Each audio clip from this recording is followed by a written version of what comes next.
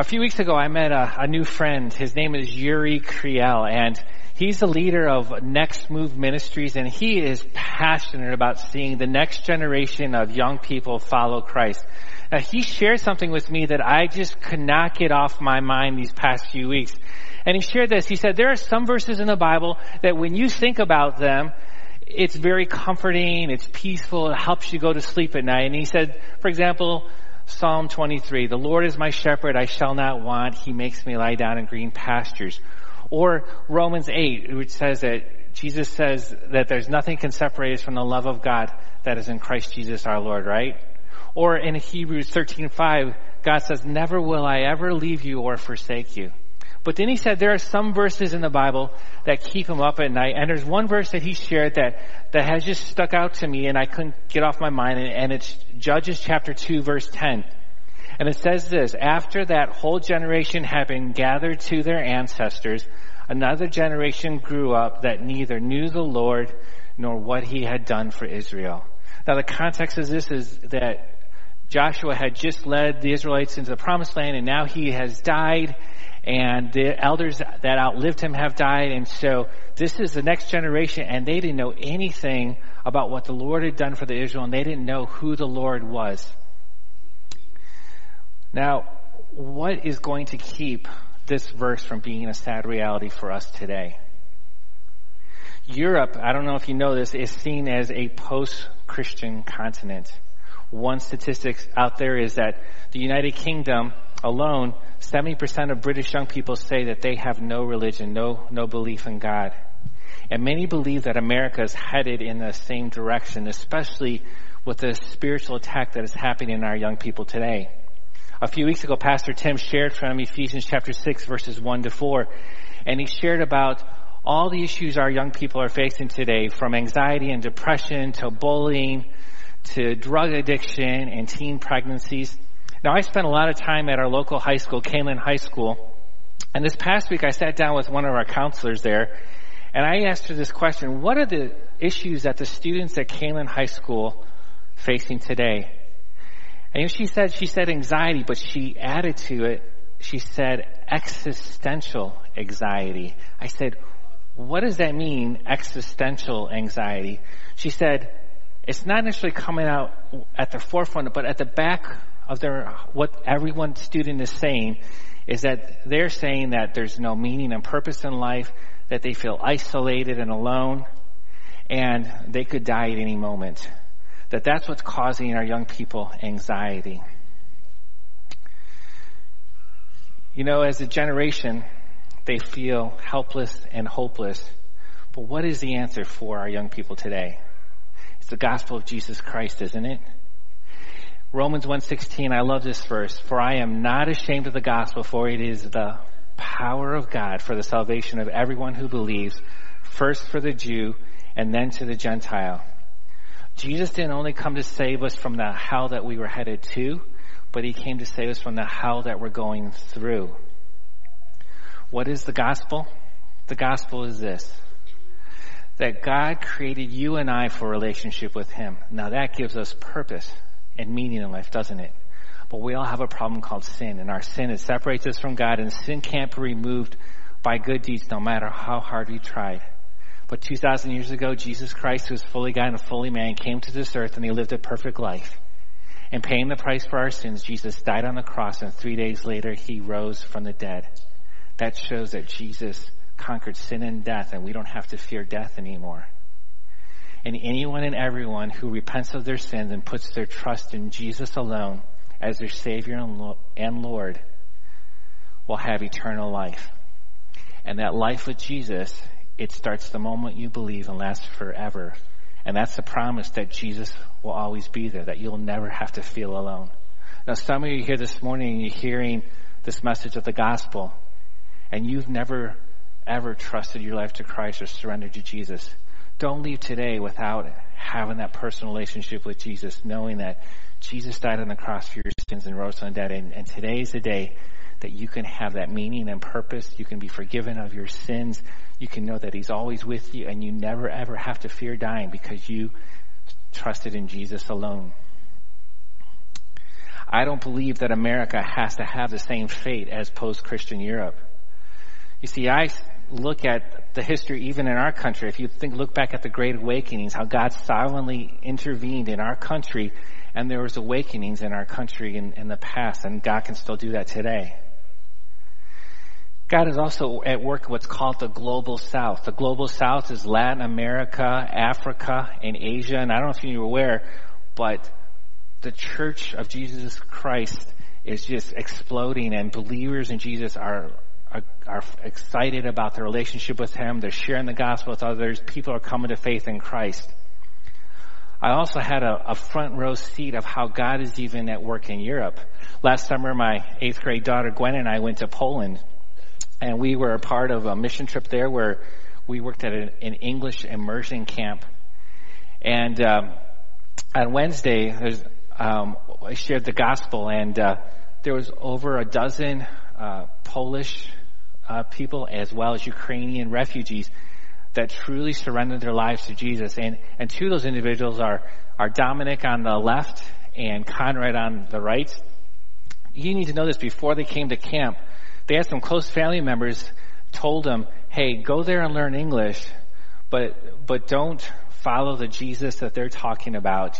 Just go there and learn English. And you know what? When they heard the gospel of grace, and then it's salvation alone, but grace alone, faith alone, and Christ alone, they said, you know what? We get it. And they surrendered their lives to Christ, knowing that when they go back home, that they're going to let close family members be disappointed in them. But they said, you know what? Well, we've experienced this life change in Jesus is worth it. There is nothing like that. God changed their lives. God is even at work in our own student ministry. Today, in our second service, Austin Steinbach, he got baptized. He was so excited to get baptized. But even in this service, you'll get to witness this. So Charlie Nordell is on the left, and a year and a half ago or so, when they were in 8th grade, right now these are 9th grade guys, Charlie invited Justin, who's in the middle there, to youth group. And Justin started coming to youth group, and over the past course of this year, Justin trusted his life to Christ. And then just the past few months, Justin invited his friend Xander to youth group. And in the past couple months, Xander trusted in Jesus. And if you were to talk to them today, they'd say, you know what? My life has changed. Like, I have so much joy and so much hope because of Jesus in my life. And you're going to get to witness their baptism at the end of this service of how God's changed their life. And we praise God for that too. So, this end of April, I had the privilege of going to Colorado for what's called the Gospel Advancing Summit. And I'm seeing God working globally in our young people across the world. Now, there were people, youth pastors and youth leaders from all over the world, from America to South Africa to Puerto Rico. I met friends, and so there is one mission that everyone's coming together with one goal in mind, and this is the mantra: every teen, everywhere, hearing the gospel from a friend. So every teen, everywhere in the globe, hearing the gospel from a friend, and we're united together to see this happen globally. So God is at work. There is power in the gospel of Jesus Christ. That is the message of the gospel that transforms lives. But not only is the message of the gospel important, but Jesus also gave us the method to bring about transformation, and transformation so that Judges chapter 2 verse 10 won't be true for us. And these are familiar verses to us. In Matthew 28 verses 18 to 20, Jesus says this: and then Jesus came to them and said, all authority in heaven and on earth has been given to me. Therefore go make disciples of all nations, baptizing them in the name of the Father and of the Son and of the Holy Spirit, and teaching them to obey everything I have commanded you. And surely I am with you always to the very end of the age. Making disciples is Jesus' method to transform both our lives and the culture. Now, Pastor Tim shared a few weeks ago that parents are the biggest influencers in their children's lives. That as parents, it's your primary role is to make disciples of your children. And what our role is as a church is to come alongside of you as parents and help the students and the children here discover, develop, and deploy as they become fully committed followers of Jesus Christ. I titled today's message, 3 Ways to Invest in the Next Generation. And I want to challenge all of us as a church to invest in the next generation on a couple of levels. I want to encourage all of us as a church to invest in the next generation of our children and our students. That's one level of the next generation. But there's another level of the next generation, and that's this. People who don't know Jesus yet, that's the next generation of believers, isn't it? And we need to invest in them, whether they're children or students or adults. We need to be investing in them. I want to give 3 disclaimers. When I say next generation, I'm not talking about that students and children are the church of tomorrow. If they've put their trust in Jesus as their Savior and Lord, they are part of the church today, aren't they? And so we need to be investing in them today because they're the church today. Second disclaimer is this, and some of you, I get it, some of you maybe aren't exactly wired to work with children and students. But you know what? All of us are called to make disciples, whether it's children, students, or adults. So don't tune out. This message is for all of us, that Jesus calls all of us to make disciples. And some of you are here and you're saying, you know what? I hear I'm supposed to make disciples, but I just don't know a whole lot. You know, I'm really young in my relationship with Christ, and that's okay. I want to encourage you to find a mature Christian and ask them to start pouring into you and investing in you so you can get to the point where you're making disciples, and then you can keep making disciples and make more disciples. I want to focus the rest of this message on understanding how one important verse can really transform our whole culture and the world around us, and it's 2 Timothy 2:2. So if you open up to 2 Timothy 2, or it's on the screen, the context of 2 Timothy is this. Paul is on death row. He knows he's going to be executed because of his faith in Jesus Christ. And anytime anyone has last words, this is, and so to speak, Paul's last will and testament, last words are really important, right? And there are so many important truths in 2 Timothy. And this is just one I want to focus on, is 2 Timothy 2:2. And Paul says to Timothy, "And what you've heard from me in the presence of many witnesses, entrust to faithful men who will be able to teach others also." There's 3 ways that God calls us to invest in the next generation. And the first way is this, to spend time with them. Spend time with them. He says, what you've heard from me. You see there's that relationship there from that verse. When Paul goes on his second missionary journey, you see in Acts chapter 16, he comes to the city of Lystra. And in Lystra, he meets Timothy, and he says, Timothy, why don't you just come hang out with me and be my assistant and start following me? And so Timothy does. He starts accompanying him. As far as Timothy's biological father, we knew that he was Greek, but there's no indication that he ever became a believer in Jesus, that he was a Christian. So Paul filled the shoes of a spiritual father to Timothy. And we see this in the first epistle of Timothy in chapter 1, verse 2, where Paul calls Timothy my true son in the faith. And here, if we go back to 2 Timothy and chapter 3, verses 10 and 11, we see how Timothy was so well acquainted with Paul's life.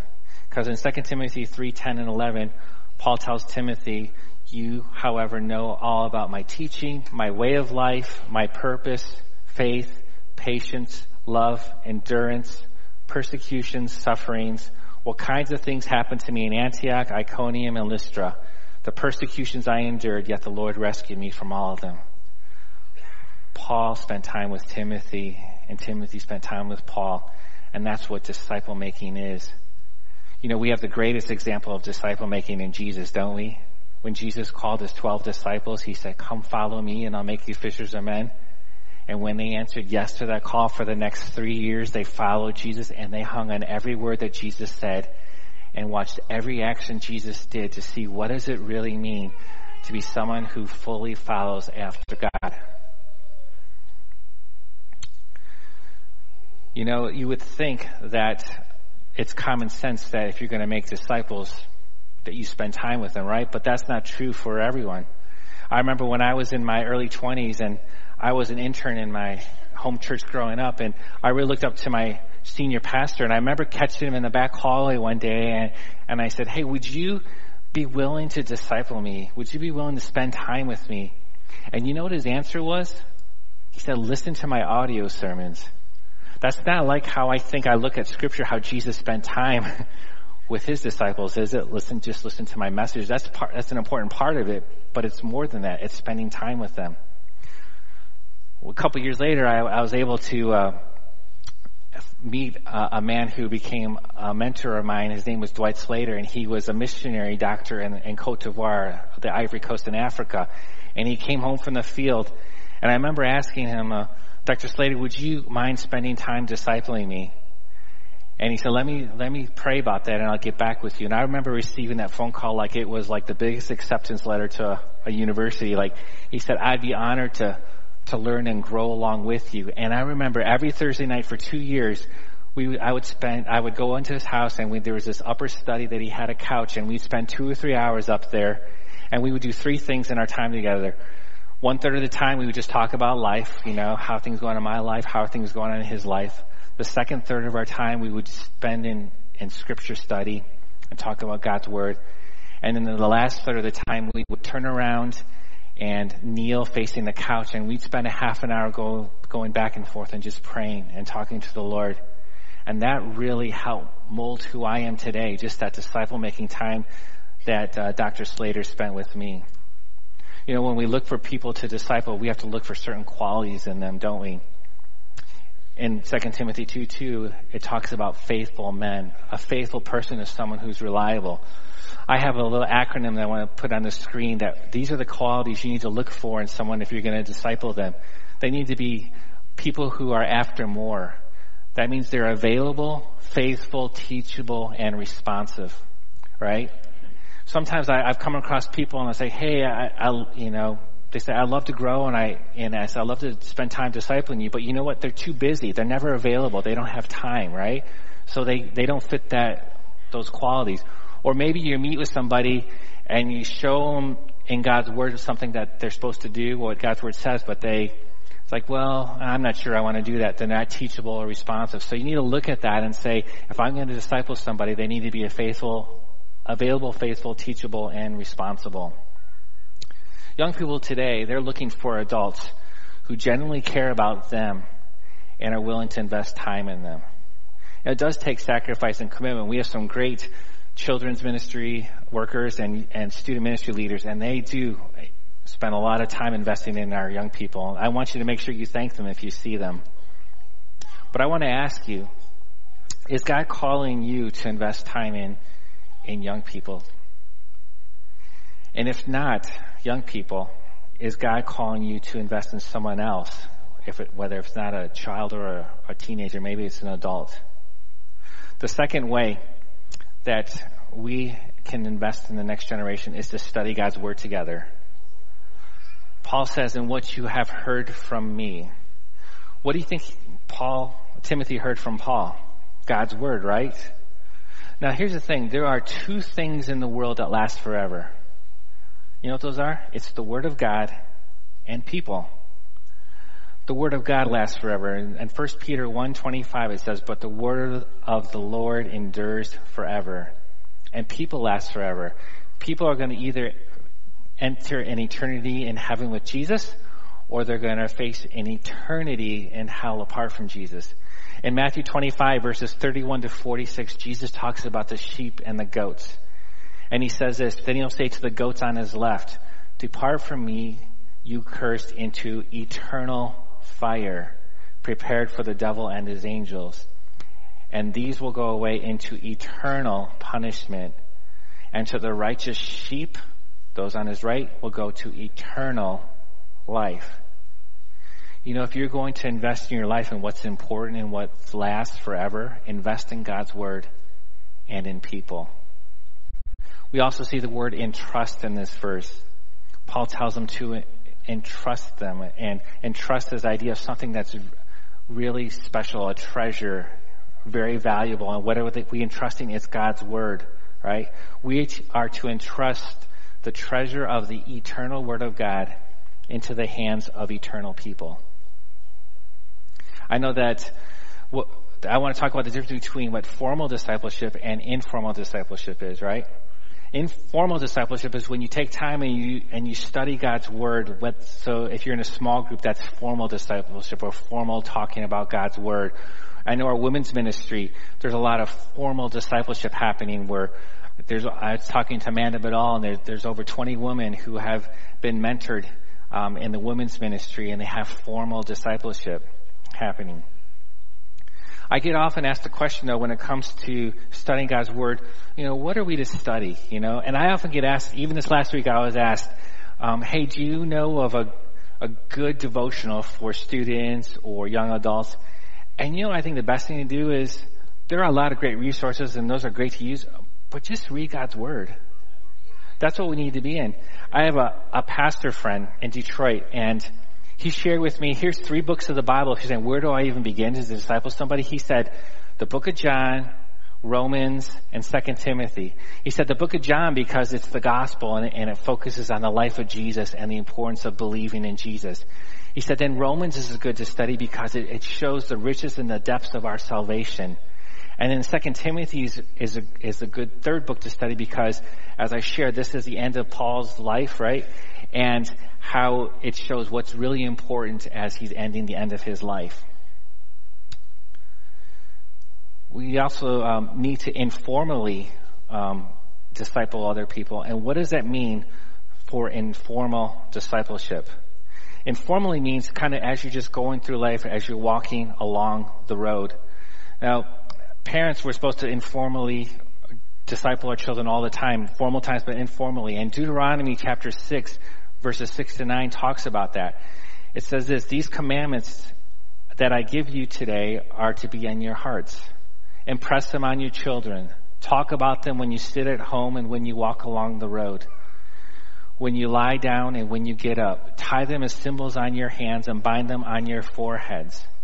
Write them on the door frames of your houses and on your gates. Now that's talking about how parents are just talking about God's word just as they're going through life. And I know some of my best conversations with my kids is when I'm driving in the car and all of a sudden we just get in a gospel conversation or a conversation about the Bible, or they ask questions.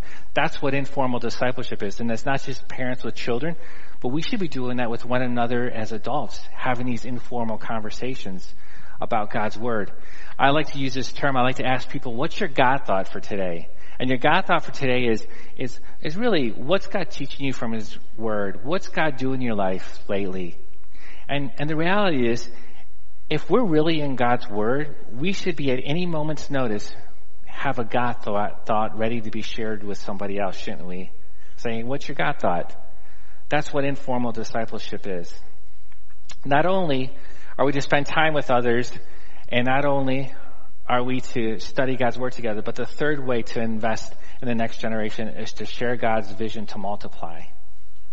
Now we hear the word discipleship, and discipleship is about Christian character, and that's absolutely true. But if we stop there, we fall short of what Jesus has called us to do. He's called us to multiply. Dan Spader is the founder of Sun Life Ministries, which is a disciple-making ministry, and he shares this. Our command is not discipleship, but disciple-making. Discipleship normally refers to what you do with Christians. The term discipleship makes people think of deeper Bible studies or weightier content for Christians. This is important, but it isn't our mandate. Our mandate is disciple-making, which is the whole process from unbeliever to fully trained, reproducing disciple-maker. As you think about 2 Timothy 2:2, I want you to think about how many generations of disciples are there in that verse. And if we look at the next slide, you'll see that there are 4. Paul says, what you have heard from me, so the me is Paul, the you is Timothy, that's the second generation. He said, commit these to faithful men, which is the third generation, who will also be able to teach others, which is the fourth generation. You see 4 generations of disciple making. In our lives, we need to be making disciples who make disciples who make disciples. And can you say in your life that I've fully discipled somebody so that they've multiplied and discipled someone else and they've discipled somebody else, that we should be having great-grandchildren disciples in our lives? We need to think differently. We need to go from addition to multiplication. And what I mean by this, and the next slide will show this. If you are a great evangelist, an evangelist is someone who's able to share the gospel with somebody, And we all should be sharing the gospel with somebody. But if you led someone to Christ, one person a day, every day for 1 year, you'd lead 365 people to Jesus in 1 year, which is awesome. At the end of 2 years, you'd lead 730 people. At the end of 32 years, you'd lead 11,680 people to Christ. And that would be an awesome thing, wouldn't it? But if you were a discipler and you just took one person and you led them to Christ and you poured into them for 1 whole year, so at the end of that first year, there were 2 of you that were disciple makers. Then you say, okay, the vision is we're going to split off after this year, and you're going to disciple someone, and I'm going to disciple somebody. Then you have 4 people after 2 years, 8 people after 3 years. Guess what? In 32 years, you will reach 5 billion people, which is the world's population. And here's the thing, too. If you're just leading one person a day to Christ like the evangelist does every day, all you're doing is, if you can imagine the stage is full of a bunch of babies, how are you going to feed 365 babies? You can't, right? You know, that you're leaving them spiritual babies. But if you're a discipler, you're leading them to Christ, you're teaching them how to feed themselves so they can feed others, then you're maturing them, then they grow and they can disciple others. That's what we need to do. We need to go from addition to multiplication when it comes to disciple making. You know, we're all looking for what's our purpose in life? And I am confident that the one purpose that God's given all of us as believers in Jesus Christ is to be a disciple makers. You know, I see this happening in our student ministry. Brandon Stoneberg, he's one of our youth leaders, and he's been discipling these high school boys for a few years now. And 2 boys that graduated a year ago were Johnny Pilkington and Noah Vandervoorn.